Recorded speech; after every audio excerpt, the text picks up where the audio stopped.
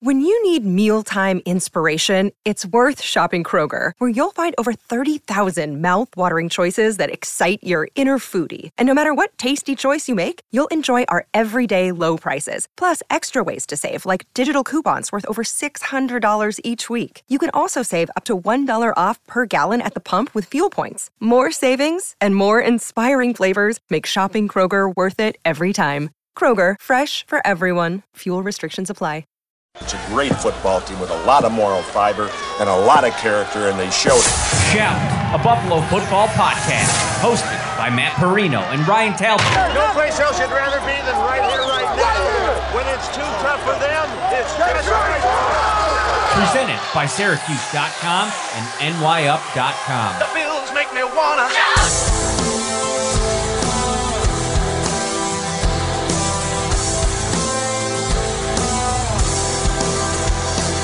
What's up, everybody? We are back. It is Wednesday night, a little earlier than usual. We went at 6 o'clock on Monday. We thought, let's not change a thing. Let's go at 6 o'clock again. Why not? He's Ryan Talbot.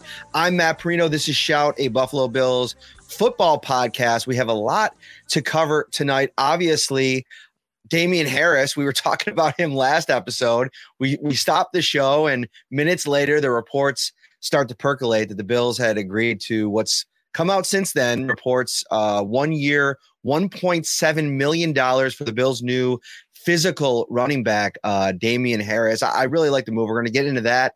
We're going to get into a couple things that over the course of the show, mainly being what comes next, Ryan, because we're now through the first wave of free agency. There's probably going to be a second and a third. I put a story up today at Syracuse.com and NewYorkUpstate.com that really showcases some high-profile names that are still out there. How are you, my friend? Hey, I'm doing great. Maybe doing better than some of these big names that are sitting on the market after a week or so there, Mr. Perino. I think there's a lot of players that thought they were going to cash in free agency, and it just didn't happen. And then obviously, as this time goes on, these offers are probably going to stay relatively low until maybe post-draft, where a team maybe misses out on a target, something like that. So it's pretty interesting right now as we sit here and we look at some of the names available.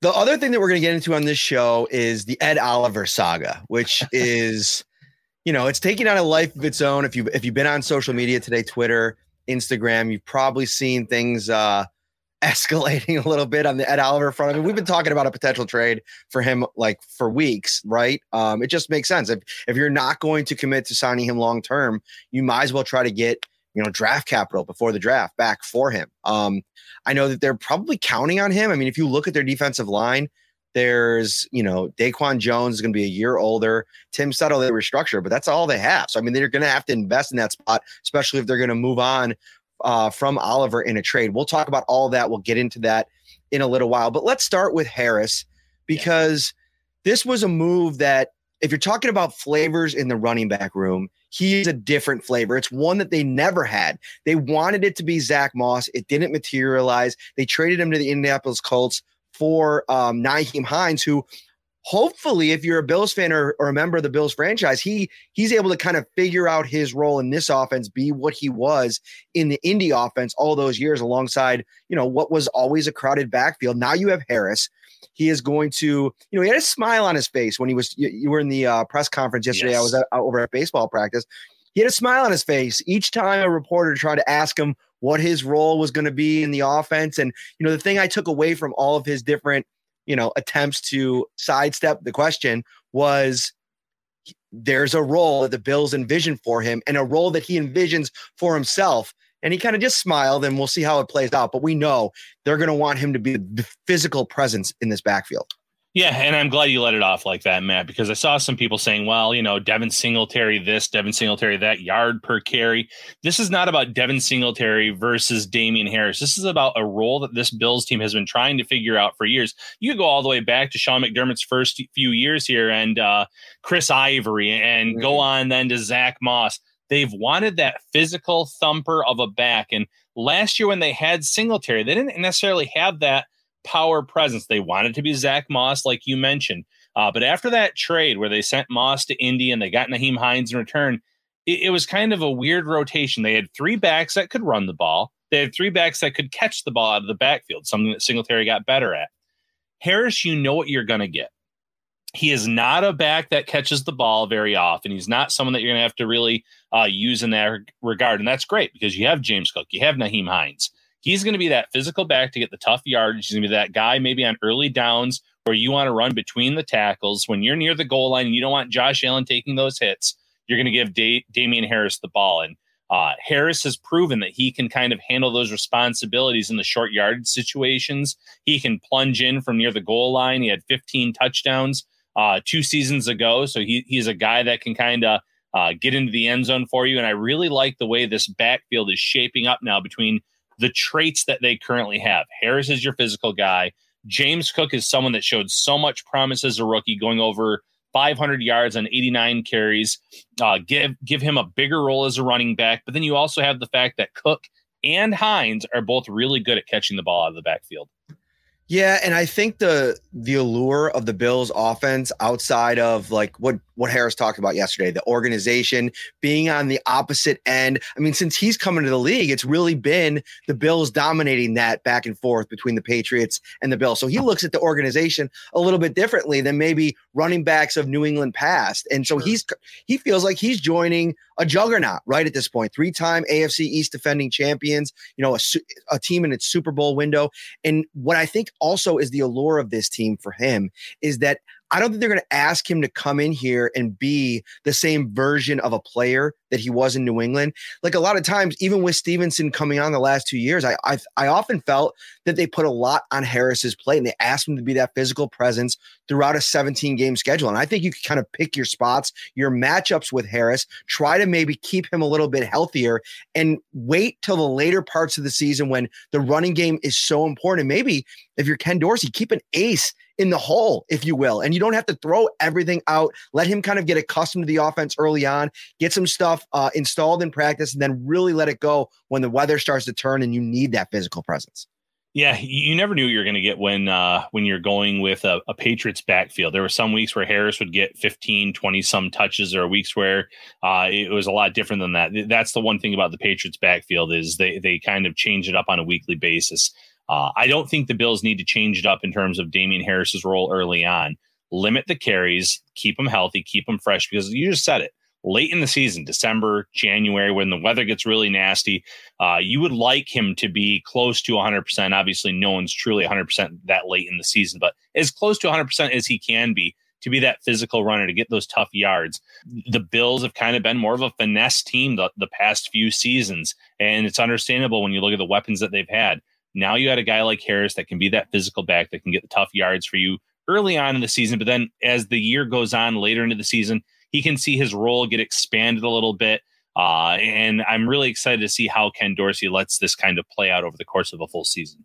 The other thing that I really like about the Harris versus Singletary situation is you're looking at Devin Singletary getting $3.75 million, probably a little bit under what I probably would have projected for him going into free agency before we saw just the lull at the position. As things went along throughout free agency, you knew the market was just, falling on a position that's already kind of seen a little bit of a collapse over the last couple of years. I mean, you got Austin Eckler going on his own podcast talking about just the devaluation of the position. I mean, a guy that went out and scored 16 touchdowns, 1,600 all-purpose yards, is a guy that, just can't get paid, and a team that he's done it for that just isn't willing to give him that big time extension. So it's a position that, listen, you're not getting paid a lot, but I think Singletary, all things considered, right under $4 million in a year for the Bills where every million matters. I mean, you saw a move with Isaiah McKenzie late last week.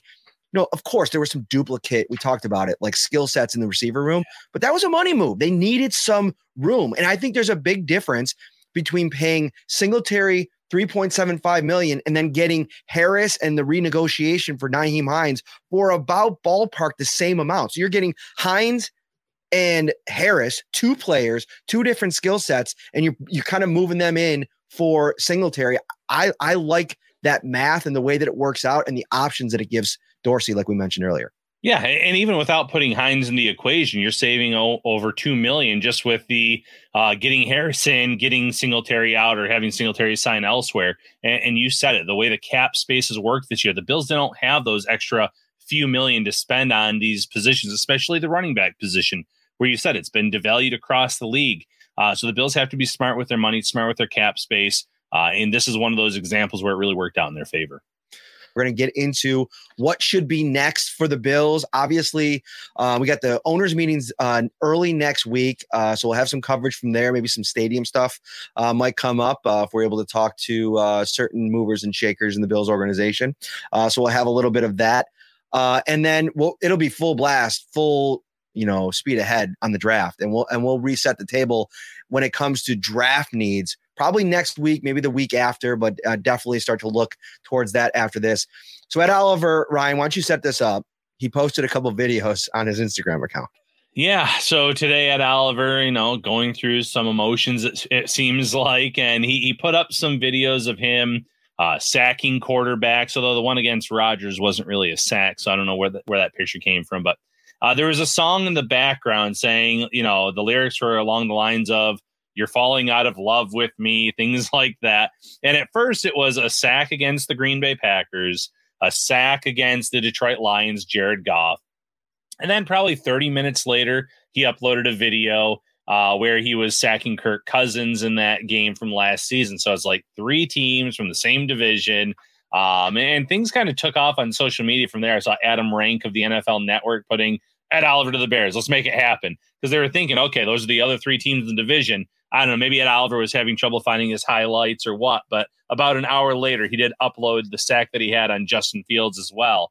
But he also had an interesting caption in there, Matt, something along the lines of "enjoyed myself," I believe it was. Mm-hmm. And that led to a lot of speculation in terms of, well, what does that mean? Is that his way of saying goodbye? Because you mentioned it. We've been talking now for quite a few weeks about the potential of trading Ed Oliver. The fact that it would get $10 million off the books that the Bills currently have tied into him. So, we don't know what it is when it comes to cryptic messages on Instagram. The Bills are the leader of the pack. So, yeah, that's kind of where we're at right now. What did you take out of all of it?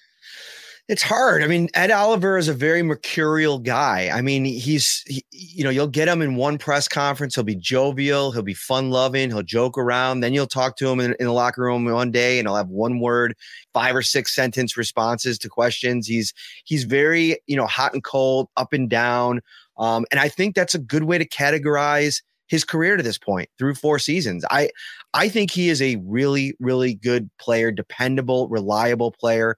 But you don't pay even approaching market value for that kind of skill set. And so now the Bills are in a really tough spot. And right now, Brandon Beane is saying, all the right things, right? Like, we still believe in Ed Oliver, Gabe Davis, like extensions, you're hoping to extend them. But the fact of the matter is this: Dawson Knox, he was drafted in the same draft. Am I right? Am I correct there? 2019 with Ed Oliver? Yep, with Ed Oliver. He's been extended for almost a season. A full season, you know what I mean? And so it's like, you look at the decisions they make, and obviously the money is a little bit different. It's not, apples and apples. It's a little bit apples to oranges there. But it's a situation where if I'm Ed Oliver and I'm eyeing that next contract, and then maybe you start to talk to some people or you start to peek at the internet, which is a really bad idea for any professional athlete. It's funny though, but I feel like a lot of professional athletes are getting more involved in it, like the podcast game and the social media conversation. And it's a recipe for disaster. And you wonder sometimes when you see a player put out these kinds of videos, oh, okay, are you like seeing all the trade chatter? And then is this your reaction to it? Or are you just sitting there after a fun horse ride out in Texas saying, man, I had some good highlights this season? Yeah, that's just the thing. We don't know. We don't know what the purpose of this was. And, Ed Oliver, is he worth $10 million? No, not based on his overall career, how he's played for this team. But the Bills also have to have a plan in place in terms of if they're serious about trading him. That leaves a big hole at defensive tackle for this team. So do they sign someone in free agency? Does that mean it bumps up to a priority in the draft? Or do they keep him along here and hope that he blossoms into more of a regular a play that you can count on regularly? Because when he has those spurts of great play, man, he can be dominant. And I know he takes on double teams at times. I know that there's more to the eye than the stats themselves, but he also just disappears for big spans of time. You look at that Bengals playoff game last year. You look at some of these other matchups where you don't even notice him on the field. And that's not what you want out of a former first round pick that you took 9th overall. So the Bills are in a tough spot with him. And again, I've said this before. I'm sure if Brandon Beane could look ahead from when he, agreed to that 5th year option, he probably would like to have that back after seeing what his stats look like this past season. But that's not how this works. They locked him in, so they either have to keep him at that number or they have to move him. And, never say never. There seems to be a lot of players that are just kind of on the block, the trade block, so to speak. And maybe all it takes is one team to say, well, we kind of like Ed Oliver. Maybe we can get him in the house for a season, see what he can do, and maybe extend him there. So it'll be very interesting. So last thing on Oliver before we move into the, what's next for the Bills here in free agency. First of all, Ed Oliver's trending on Twitter right now. So you can see a lot of conversation happening on the platform. But also, there's been a couple of trade ideas, right? Like thrown out there over just the course of today. And the one that's getting a lot of traction on social media is from, I believe, a Chicago media personality who shared a trade that would be Oliver for, and I think you quote tweeted it, and a pick swap, basically going from sending Oliver in 27 to the Bears to move up to 9. And I don't know. That's wild. I don't know if the Bears need interior defensive line that much, unless they really believe in the player and they're going to extend Ed Oliver. And you're almost eyeing like you're going to have 2 first-round picks this year if they consider him that way. I don't know if that's necessarily would be in play. But let's take into account that hypothetical trade, and then let's also throw into the mix maybe a player for player, maybe some day 3 compensation to make it work out. DeAndre Hopkins today. Daniel Jeremiah made some rumblings on social media with his proclamation that the team that should go after DeAndre Hopkins, make the money work. Don't even worry about the money. Just go get DeAndre Hopkins.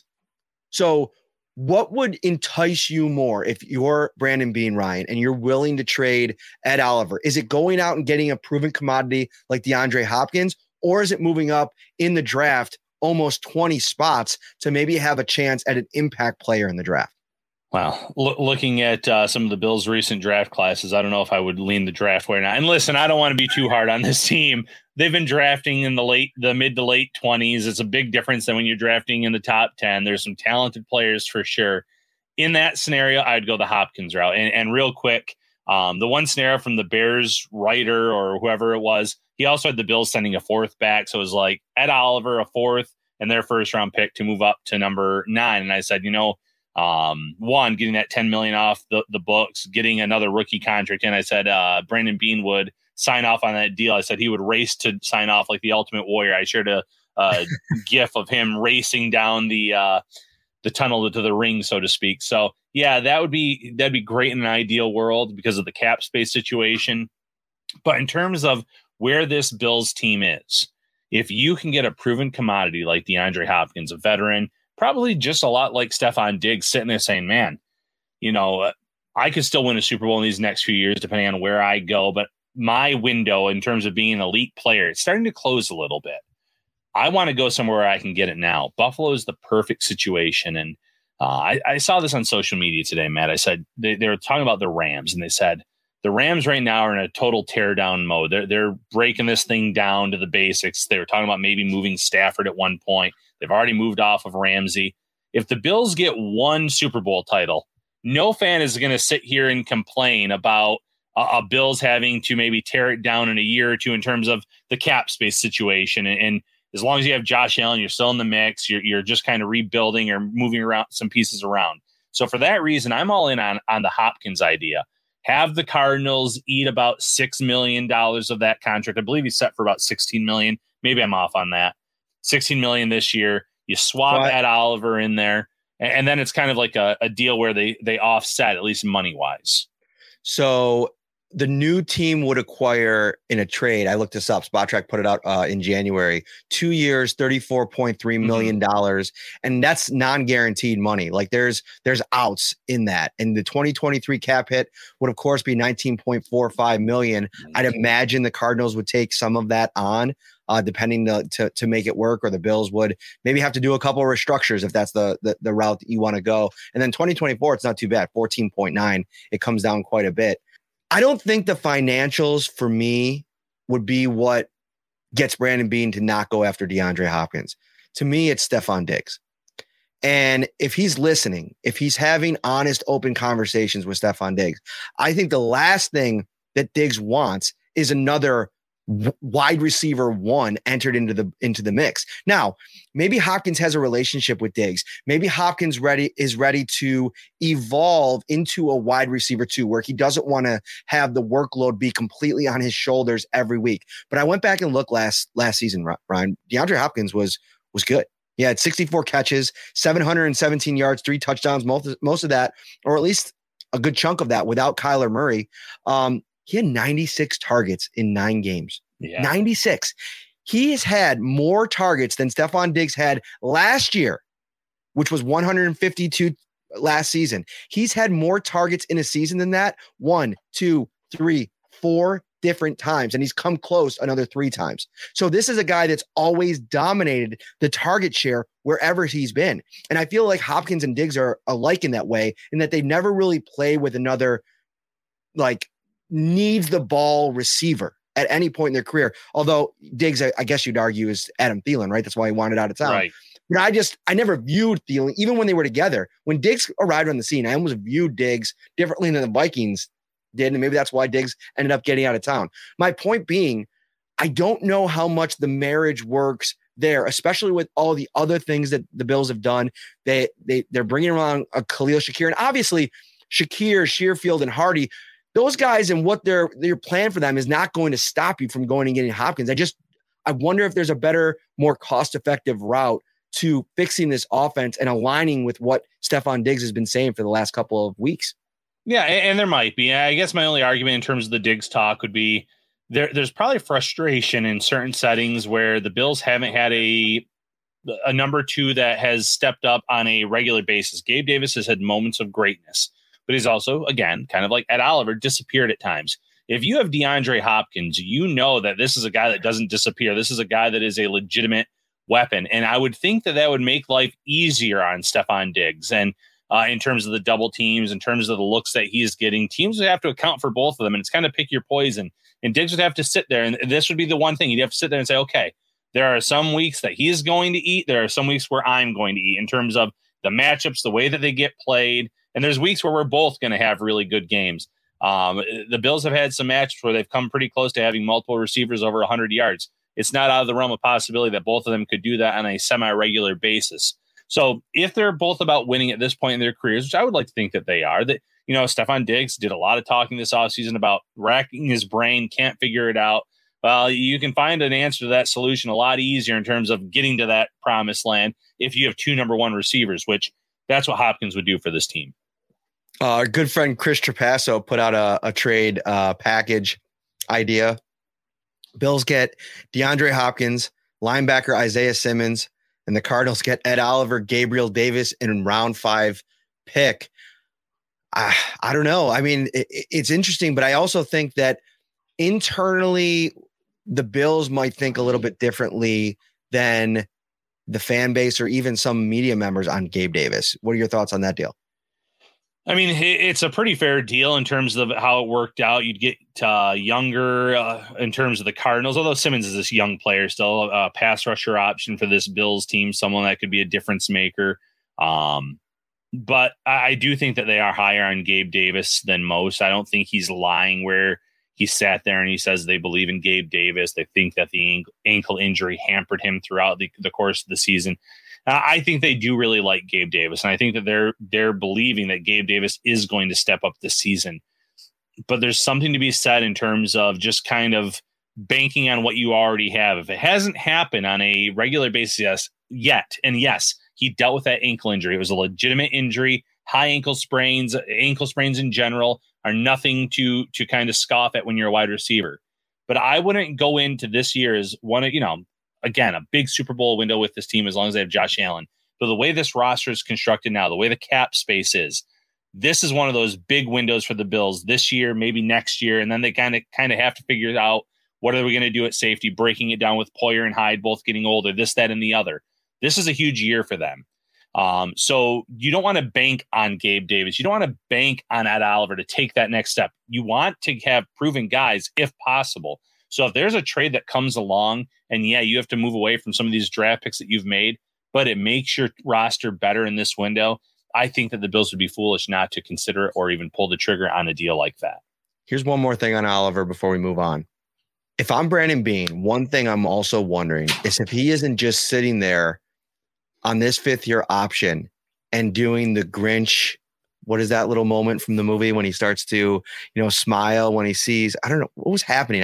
You see the meme all the time. I've watched that movie a million times. You know what I'm talking about, but I feel like he's probably doing that meme right now with the thought and the idea that, okay, Tremaine Edmonds goes out last season on his 5th-year option and he crushes it. And he goes out and earns $18 million a year based on what he did last year. If you have that kind of jump from Ed Oliver from last season to this season, you're looking at maybe if Von Miller gets back to what you hope him to be, and then whatever they do in the draft and the rest of free agency, we're going to talk about that in a second. You're talking about a completely different defensive line. And oh, by the way, you have Daquan Jones coming back, who at times was your best defensive lineman last year. So I think there's an element where you sit, you go into this year, you let it ride. You're still right in the middle of a Super Bowl window, and you just say, Ed Oliver, go ball out, go earn that contract. And might be with us, might not, but that's where we're at. Yeah, in terms of a motivator for Ed Oliver, yes, you hang that over his head. You say, look at what Tremaine Edmonds did. You can do that too. You can get this big money deal. And there's something to be said about players stepping up in those contract years. It's not like they're being lazy the first 4 years of their deal, but there's something where you hang that, hey, you can get a big payday. It just kind of helps them take that game, their game to the next level. So maybe that does work out. And if Ed Oliver balls out this year, good for him for 2024 and beyond, but good for the Bills this season. So yeah, there's something to that. I would like to think that the Bills are going to have a real honest conversation with Eric Washington, the D-line coach. How does he fit this scheme? What have you seen from him? Do you expect him to make a jump like that? Because from what we've seen from him, he has the moments, Matt, but he needs to make the moments more consistent. It's the same thing that we said about Tremaine Edmonds about 1 year ago. So there, again, that goes to your point. So maybe this is the year that it all comes together. Shout, a Buffalo football podcast, hosted by Matt Perino and Ryan Talbot. What's up, everybody? Matt Perino here, one half of the Shout Buffalo Bills football podcast, here today to talk to you about Prize Picks, America's #1 fantasy sports app with more than 5 million members. It is the most fun and exciting way to get in on the action while you watch your favorite sports and players. You just pick more or less on 2 or more player stats for a shot to win up to 100 times your cash. Testing your skills on Prize Picks this playoff basketball season is the most simple way to get in on the action. You just select 2 or more players, pick more or less on their projected stats, and submit your lineup. Quick withdrawals, easy gameplay, and an enormous selection of players and stat types are what makes Prize Picks the #1 fantasy sports app.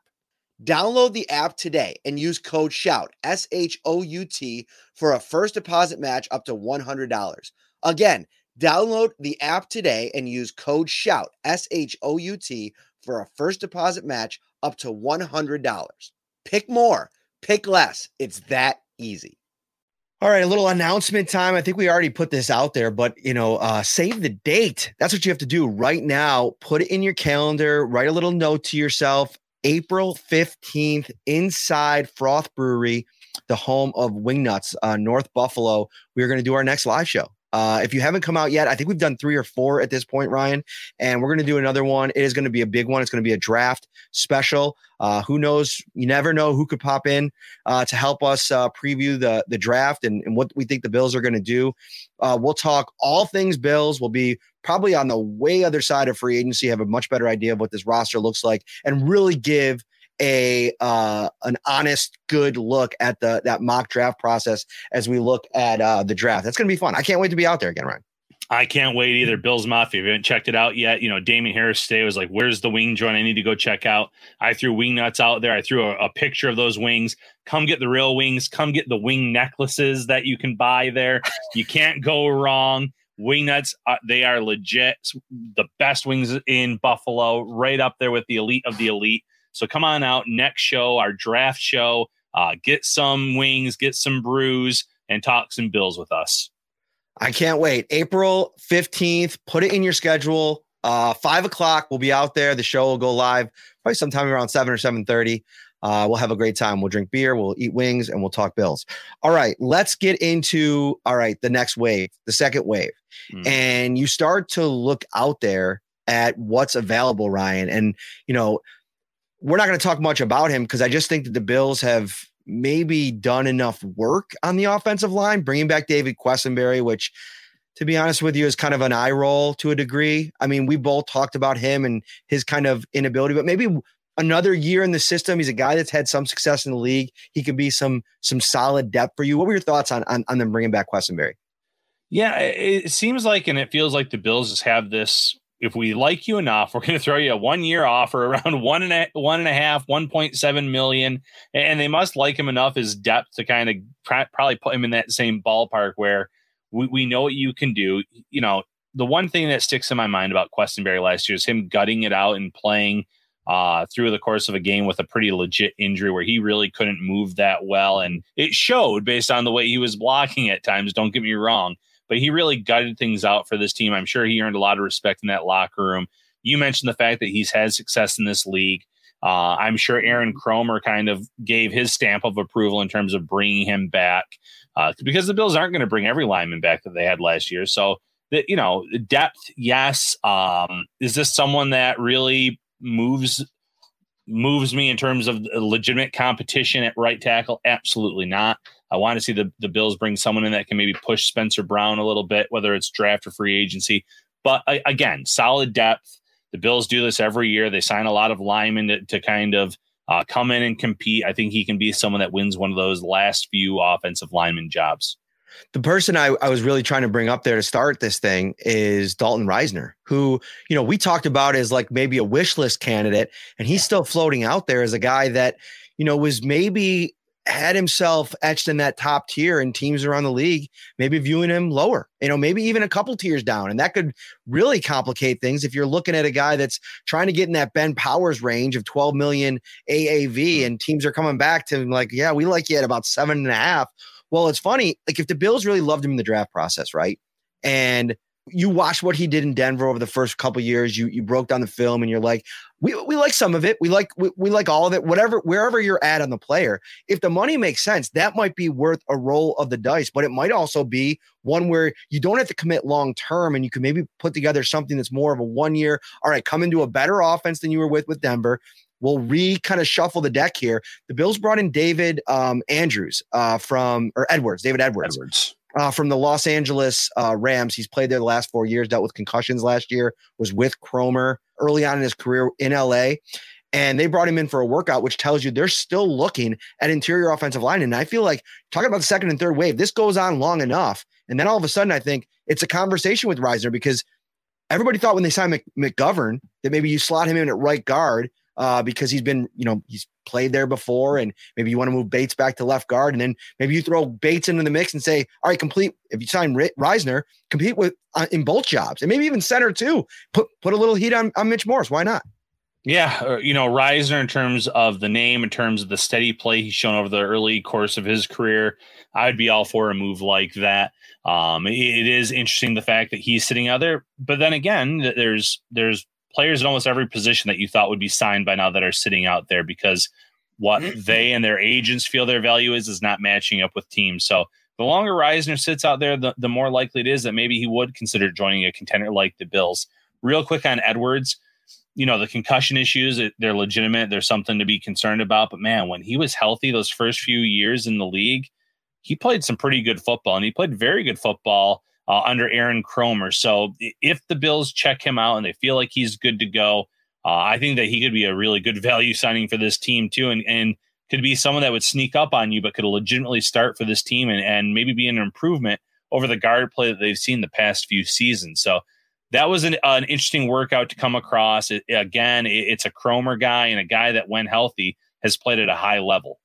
The Edwards one is interesting too, because I almost feel like he probably comes to town and talks to the entire coaching staff about what's worked for Mitch Morse. I mean, I went back and looked today. Ryan, Mitch Morse came to Buffalo with concussion concerns. I think he had 3 or 4 documented at that point in his career. He's had a couple since. He started 60 games in 4 years for the Bills in the regular season, and he's navigated a couple of those situations. So now you're looking at this. If you're Edwards as a free agent, like, yeah, sure, maybe I could get a little bit more money elsewhere, or I could take a 1-year prove-it deal after only playing 4 games. Come in, talk to Mitch Morse, learn a little bit about the process that he's gone through to be so available. You're right. That could be like just an absolute win for all parties. Yeah, talk to Mitch Morse, but also sit there and say, 1-year deal, play under a coach that I've succeeded with. And that's a huge win for him because he's going to be looking to cash in 1 year from now. And he's already in a system where he knows the terminology, already knows exactly what Cromer's going to want out of him, can talk to Mitch Morse about the concussions and ways that he's maybe like protected himself, what the Bills have done for him, helped him through the process, whatever the case may be. It does seem like a logical fit and match in terms of the personnel, the players, the coaches. So we'll have to kind of keep an eye on Edwards to see if maybe this is a signing that happens sooner rather than later. The Bills have signed 5 new players, Ryan. They're all on offense. A couple receivers, an offensive lineman, running back, and a backup quarterback. They've signed no new players on defense. Now, part of the reason is 10 of 11 starters are returning for the Bills. Right. Now, I took a look at the middle linebackers, the linebacker market in general, and we talked about it last episode. It is picked through. I mean, Bobby Wagner, and then it falls off a cliff. And I don't even know if that's the same guy that everybody remembers, right? Like, I mean, he played pretty well last year, but, there's some articles that I read, NFL, executives that think that he's lost a step. And I don't know if you're necessarily willing to fork over what it's going to cost to get him, to have him come in here, learn the system, and then just not be the version of the player that, you're used to seeing out of him. So I didn't include him in my story. I included AJ Klein because I feel like from what we heard from Brandon Beane last week, it's a situation where they're happy with what they have on the roster in terms of, throwing a couple darts, seeing if any of them work out, win that job, run it with them, rely on the back end and up front with your defensive line. I know Bills fans want an answer there. I don't think anybody's comfortable necessarily going into the season with Dotson and Terrell Bernard as your only options. But Klein is, every time he's filled in for Tremaine Edmonds over the last couple of years, it's been fine. There's obviously drop off. He doesn't bring the same intangibles, but he's somebody that you can bring in that 1 year stopgap if you can't find anybody in the draft, because I think this is the year you have to, no matter what. And I know Brandon Beane's never going to draft for need, quote unquote, right?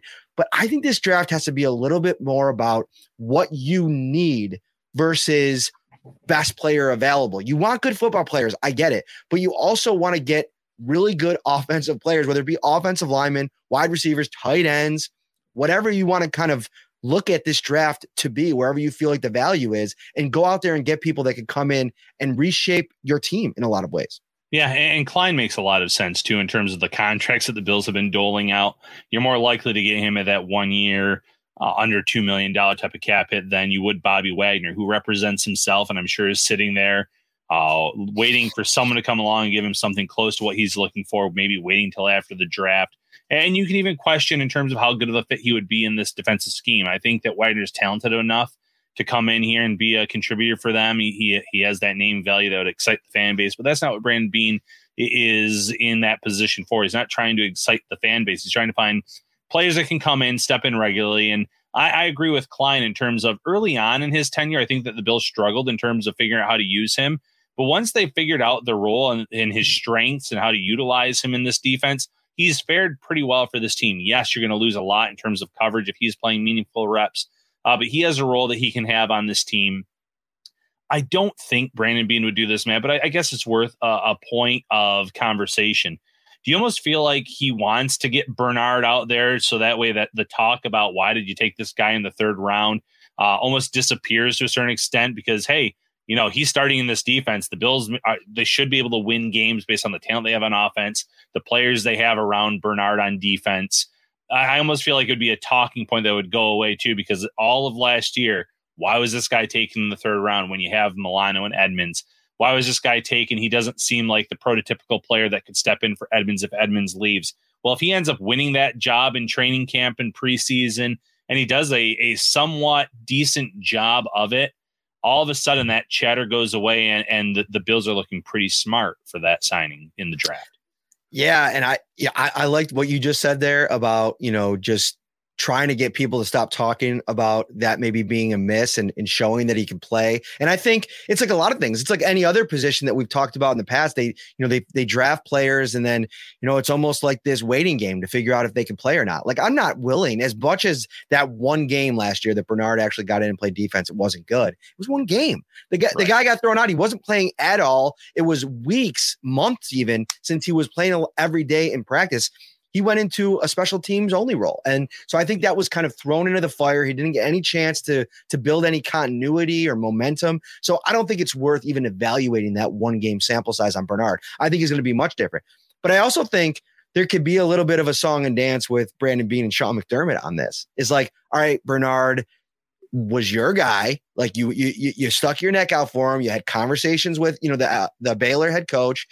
He raved about him and you wanted to get him in the defense. So, all right, here we are. Tremaine Edmonds is gone. Find a role for Bernard, get him to play because, there were some valuable pieces that went in that draft. I just brought up the draft after he was selected. And the next pick was offensive lineman Dylan Parham in the third round, late in the third round. We talked a lot about him and that could be somebody that, you figured him in the mix right now. He'd probably be in contention to start next year. And maybe they don't have to go out and spend on Connor McGovern because they drafted Parham and he's going to slot in at one of the guard spots. My big thing on Bernard is this, man. And it goes along with any rookie. When you're a rookie and you're coming into this league, you're doing your pro days, you're doing pre-draft visits, private workouts, you name it. You don't really have an off season to get ready for your next year because you're graduating from college and moving into the NFL, so to speak. That year 1 to year 2 jump is legitimate. I don't care if it's someone that's only done special teams snaps and then he moves into more of a semi-regular role. I'm expecting a significant jump from Bernard in terms of what we saw into what we're going to get from him because he knows the playbook now. He knows the ins and outs of it. He has a full offseason to train, get stronger. Every player meets with the coaching staff at the end of the year. And I'm sure when they sat down with Bernard, they said, here's what you need to do. Point A, B, C, D, and E. Go and do it. Earn yourself a role on this team next year on a regular basis on this defense. And he's going to have the time to do that, the training to do that. And the comfort level. Again, the ins and outs. The terminology. You have Matt Milano next to you, a guy that knows single thing about this defense. Oh, by the way, you have Micah Hyde and Jordan Poyer behind you. That helps too. And if you can bulk up this defensive line, man, that helps Bernard out a lot. This team loved Bernard. They had a private workout with him last year. They were amazed at his knowledge of the defense in terms of what they threw at him and his ability to kind of digest it. Now he's going to have to go out there and show it on the field. I am expecting a big leap from him for what it's worth. So that's the linebacker spot. Let's get into the defensive line because, obviously it looks like a lot of the movers and shakers from last year, they're all coming back. I mean, it looks exactly the same minus Shaq Lawson and Jordan Phillips right now. And I wrote in my story, two players that I had at the defensive tackle spot, Phillips, of course, but the big question with him and why he was so far down on the list is the availability. When he's been healthy and all good, in the Bills defense, he has been a terror. I mean, on a 1-year vet minimum deal, if it comes down to that in the second or third wave, I think you live with that and you run it back and you like the upside that he gives you. Guys like Brandon Bryant, Ilianku, they can do a lot of the things in a pinch hitter role that you've seen them do over the last couple of years. The Bills have found those kinds of players. But you reported on a player, Poona Ford, out of Seattle, who it's an interesting study because he's somebody that came up. He was really good early on, earned himself a larger role. 2021 was his kind of breakout season. Then he kind of took a step back this past year in terms of his pressure rate, his win percentage, his PFF grade. All those things kind of dropped after his season in 2021, which is a good thing for teams looking for a bargain in free agency. Yeah. You might be able to score him at a little bit of a better deal, a better value. Yeah, there was talk about his fit in the defense and the fact that he wasn't a great fit last year in terms of what he had done in the past to then and now in terms of what they're looking for. Poona Ford is someone that, the Bills have interest in. He's interested in joining the Bills for what it's worth, from what I understand, but it comes down to dollars and cents. And, you mentioned the article that his the figure on Spot Trek was something around 8-9 million, I believe. Now, he's not going to get that at this point in free agency. There's no doubt about that.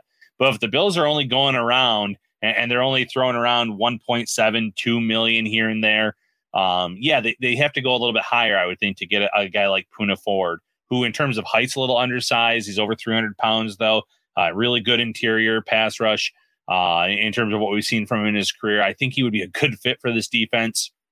But it's going to be him sitting on the market longer, or it's going to be the Bills having to raise the amount that they're maybe offering him to kind of get them to kind of cross the finish line, so to speak. Mm-hmm. Where, going back to your point real quick on Jordan Phillips, I think Jordan Phillips could be had for more of that rate in terms of what the Bills are giving out. He's coming off of a season where the availability was an issue. When he was healthy early on in the season, he was a difference maker, but he wasn't healthy very long, Matt. I think it was against the Titans where he had the hamstring injury. Maybe it was even before that. But after that point, it wasn't the same at any point in the season, and that's kind of worrisome. Micah Hyde on Good Morning Football a couple weeks ago was going through the top plays of the season, and he had the I think it was a Matt Milano pick six, or somebody had a pick six against the Titans, and it was the play that if you watch Jordan Phillips kind of running behind him, and it looks like he got sniped.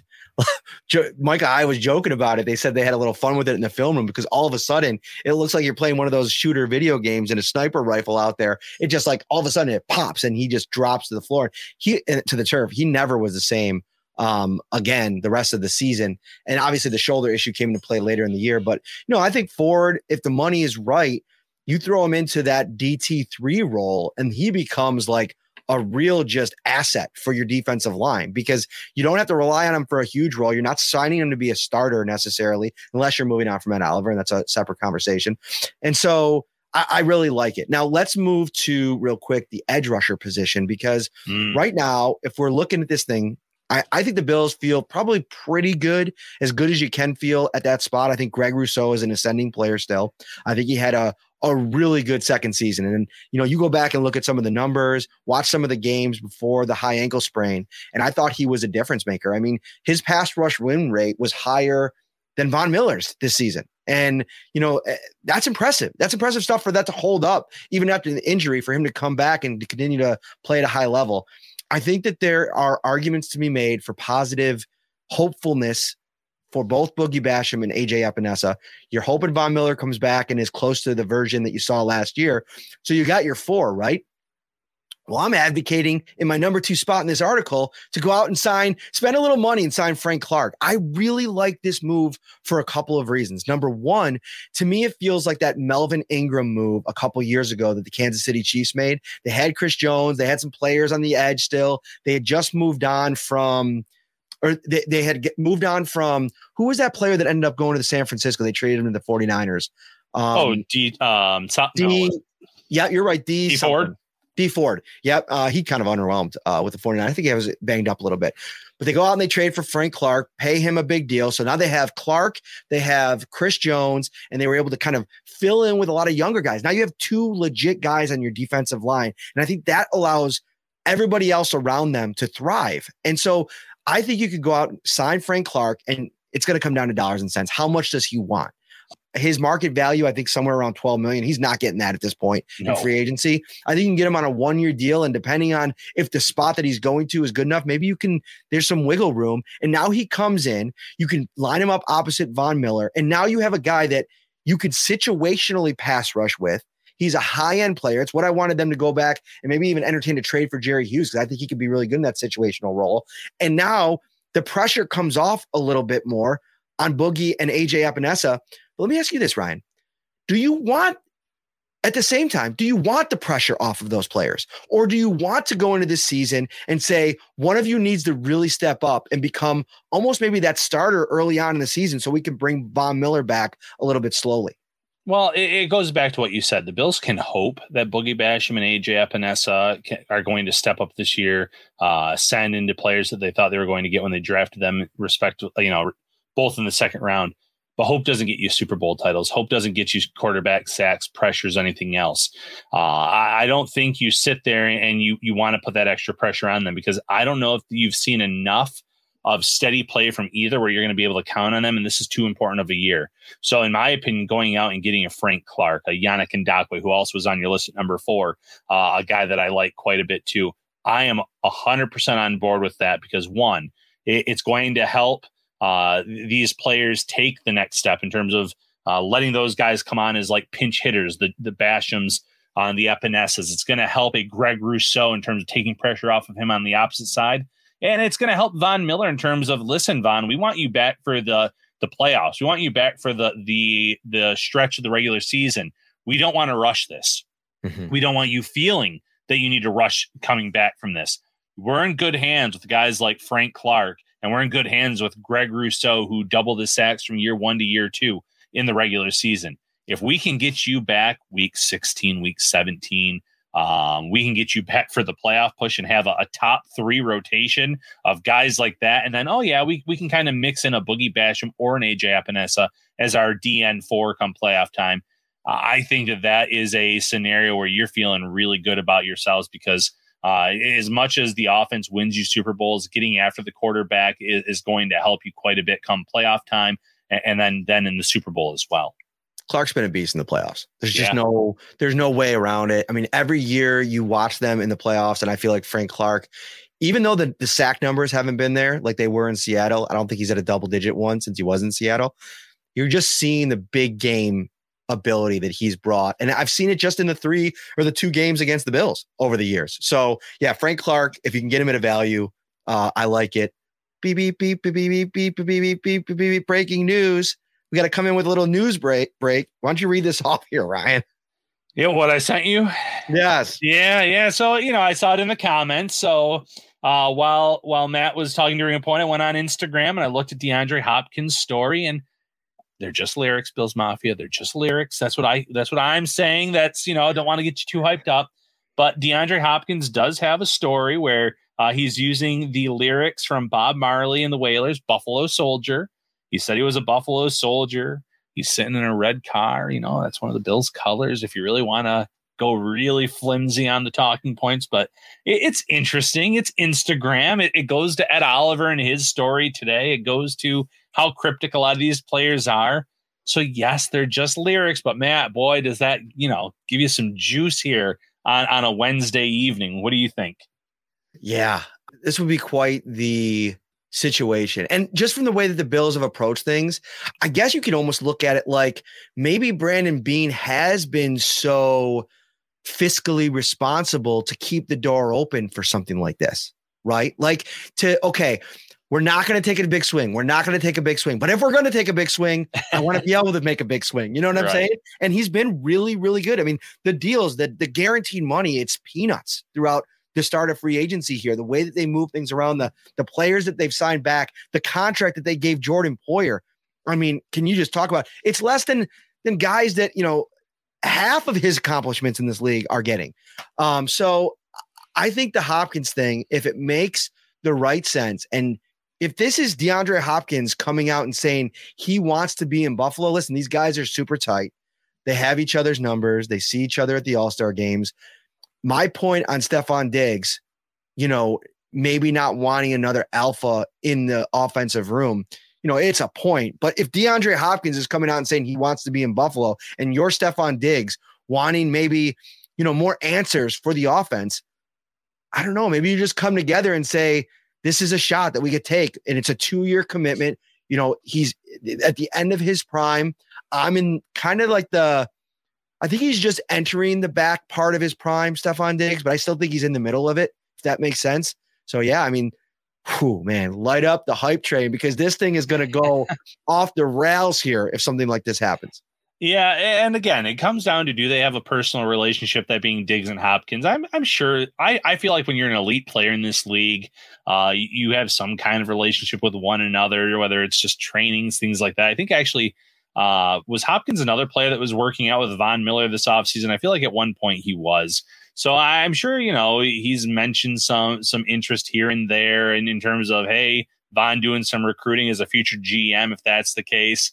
But Hopkins, if I'm him, I want out of Arizona. They're not a legitimate Super Bowl contender right now, and I'm getting older. If the Bills are showing interest, and I'm sure his agent's telling him, here are the teams that have shown some interest with the Cardinals, because you would think the Cardinals would keep them in the loop too.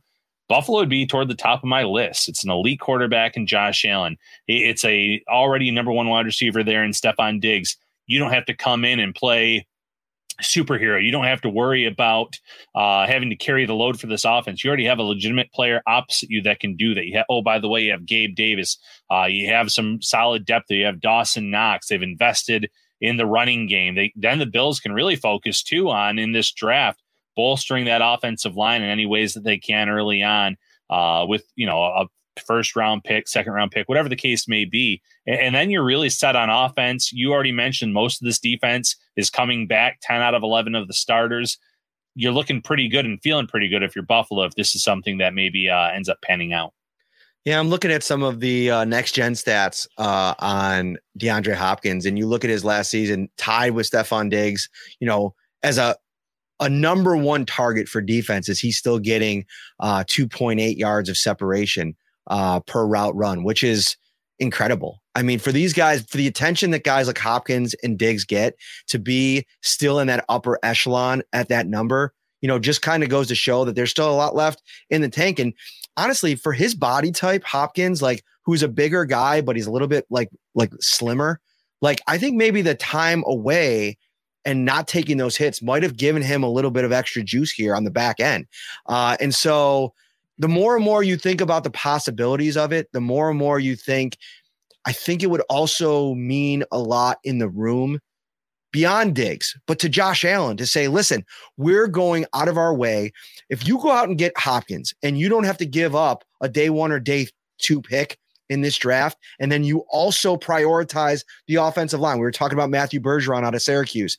Osiris Torrance is a guy that's been named quite a bit. If you go out there and then you go and double down after, picking up maybe a couple guys in free agency, I'm talking about maybe a potential Reisner run or an Edwards run that we talked about earlier in the show. And then you come back and you draft an offensive lineman. It feels like you're fully invested. You're fully on board. 2023, go win a Super Bowl. Yeah, I'm with that. And, I saw a comment in here, Mr. Free and Clear, D-Hop would be overkill. I respectfully disagree. I know that the Chiefs just won a Super Bowl. Ryan, don't be respectful about it. You just say you're wrong, Mr. Free and Clear. I think he is. I know the Chiefs won a Super Bowl without any premier number one type of wide receivers, but I look at the Bengals and I look at a team that's legitimately in Buffalo's path to getting to the Super Bowl in the AFC. They have 2 number 1 wide receivers on that roster, in my opinion. And then they have a Tyler Boyd, who, by the way, really solid, number 2, number 3 type of receiver in terms of his skill set, number 3 on that team, clearly. It doesn't hurt. It obviously helps Joe Burrow. It helps that Bengals offense. It would help the Bills. I know that we're talking older receivers with Hopkins and Diggs versus what the Bengals were able to get via the draft. But I really think that this would be a legitimate nightmare for these AFC East teams. The Bills have a really tough schedule this year on paper. You want to load up with as many weapons as you can. And again, it goes back to, I mentioned it earlier in the show, Matt, the Rams model. The Rams loaded up to try to win a Super Bowl, and they were successful. That's all that the Bills want to do.